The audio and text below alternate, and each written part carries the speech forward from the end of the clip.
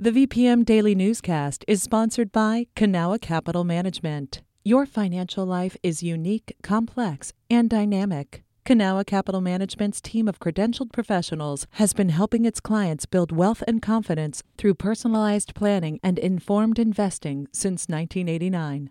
Learn more at cancap.com. That's KANCAP.com. You're listening to the VPM Daily Newscast, the recap of today's top stories in Central Virginia. From the VPM Newsroom in Richmond, I'm Kim Strother. With all 140 General Assembly seats on the ballot in November, many Virginia voters find themselves in a new House or Senate district, all thanks to redistricting. But what is that? VPM News' Megan Moore reports. In 2020, 65% of voting Virginians passed a constitutional amendment on the ballot.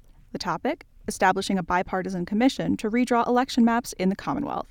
The amendment replaced map-making done by the General Assembly and the governor, and it added a fail-safe. If the commission couldn't finalize new, equitable districts, the state Supreme Court would step in. The 16-person commission, which has both state lawmakers and Virginia's citizens, was supposed to have new maps done by 2021, but that got pushed back, first due to COVID-19, and then because the Virginia Supreme Court had to appoint people to redraw them.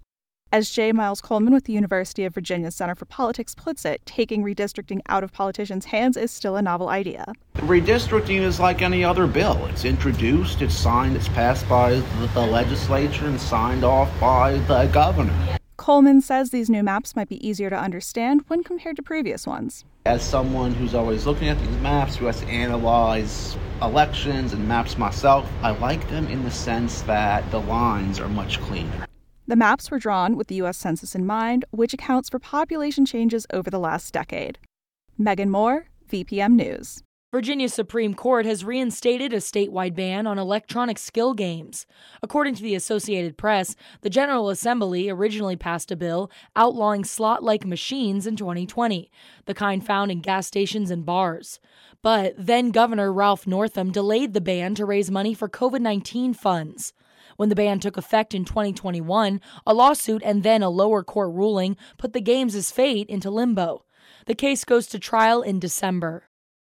Richmond City Council took a step towards restoring Azalea Pond in Joseph Bryan Park last week. The pond, which is adjacent to the weekly RVA Big Market, is low on water and filled with slimy green plants. Council approved Dominion Energy's bid to install underground wires to power the fountain.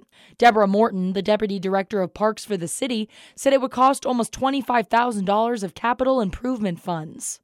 And the Friends of Bryan Park are putting up the remaining monies for the dredging, draining, and the repair of the Azalea Pond to the tune of $100,000. No completion date has been identified for the project, but Friends of Bryan Park hopes to wrap it up in spring 2024. As a disclaimer, Dominion Energy is a VPM donor. Hanover County's Board of Supervisors recently appointed a new representative for the Chickahominy District. Brent Helmick was one of 12 people seeking to serve in place of outgoing Supervisor Angela Kelly Wiesek. She resigned earlier this month to accept a role with the state's new Department of Workforce Development and Advancement.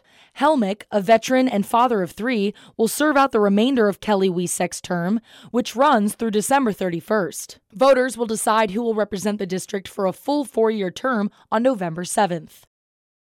A proposed north-south rapid transit route was approved late last week, according to the Greater Richmond Transit Company. GRTC's Board of Directors approved extending the line, known as the Pulse, to run along Chamberlain Avenue, from Azalea Avenue through the downtown transfer station. From there, the line heads south over the Manchester Bridge, ending near Chesterfield Town Center. The route approval allows GRTC to begin traffic planning, environmental impact studies, and a deeper dive into route design. Trial dates are set for the sheriff's deputies charged in Iva Otieno's death. The 4 Henrico County deputies will be tried separately between June and September 2024, according to the Richmond Times-Dispatch. A Central State Hospital employee is expected to have their trial date set this week. The 28-year-old Otieno died in March while being pinned to the ground by sheriff's deputies as he was being admitted to Central State. His death was ruled a homicide by the medical examiner.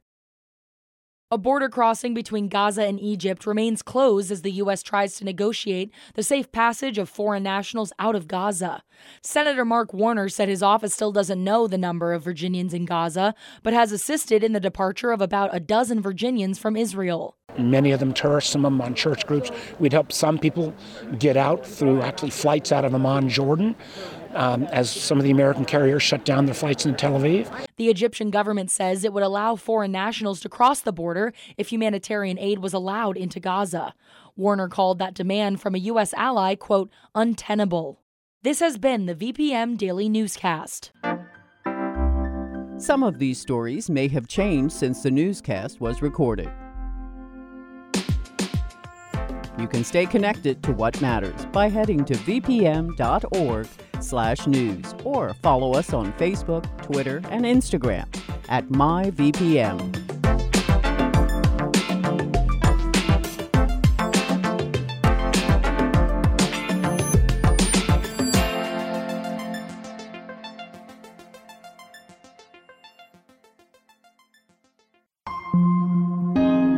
VPM. Hi, it's Terry Gross, the host of Fresh Air. We bring you in-depth, long-form interviews with actors, directors, musicians, authors, journalists, and more.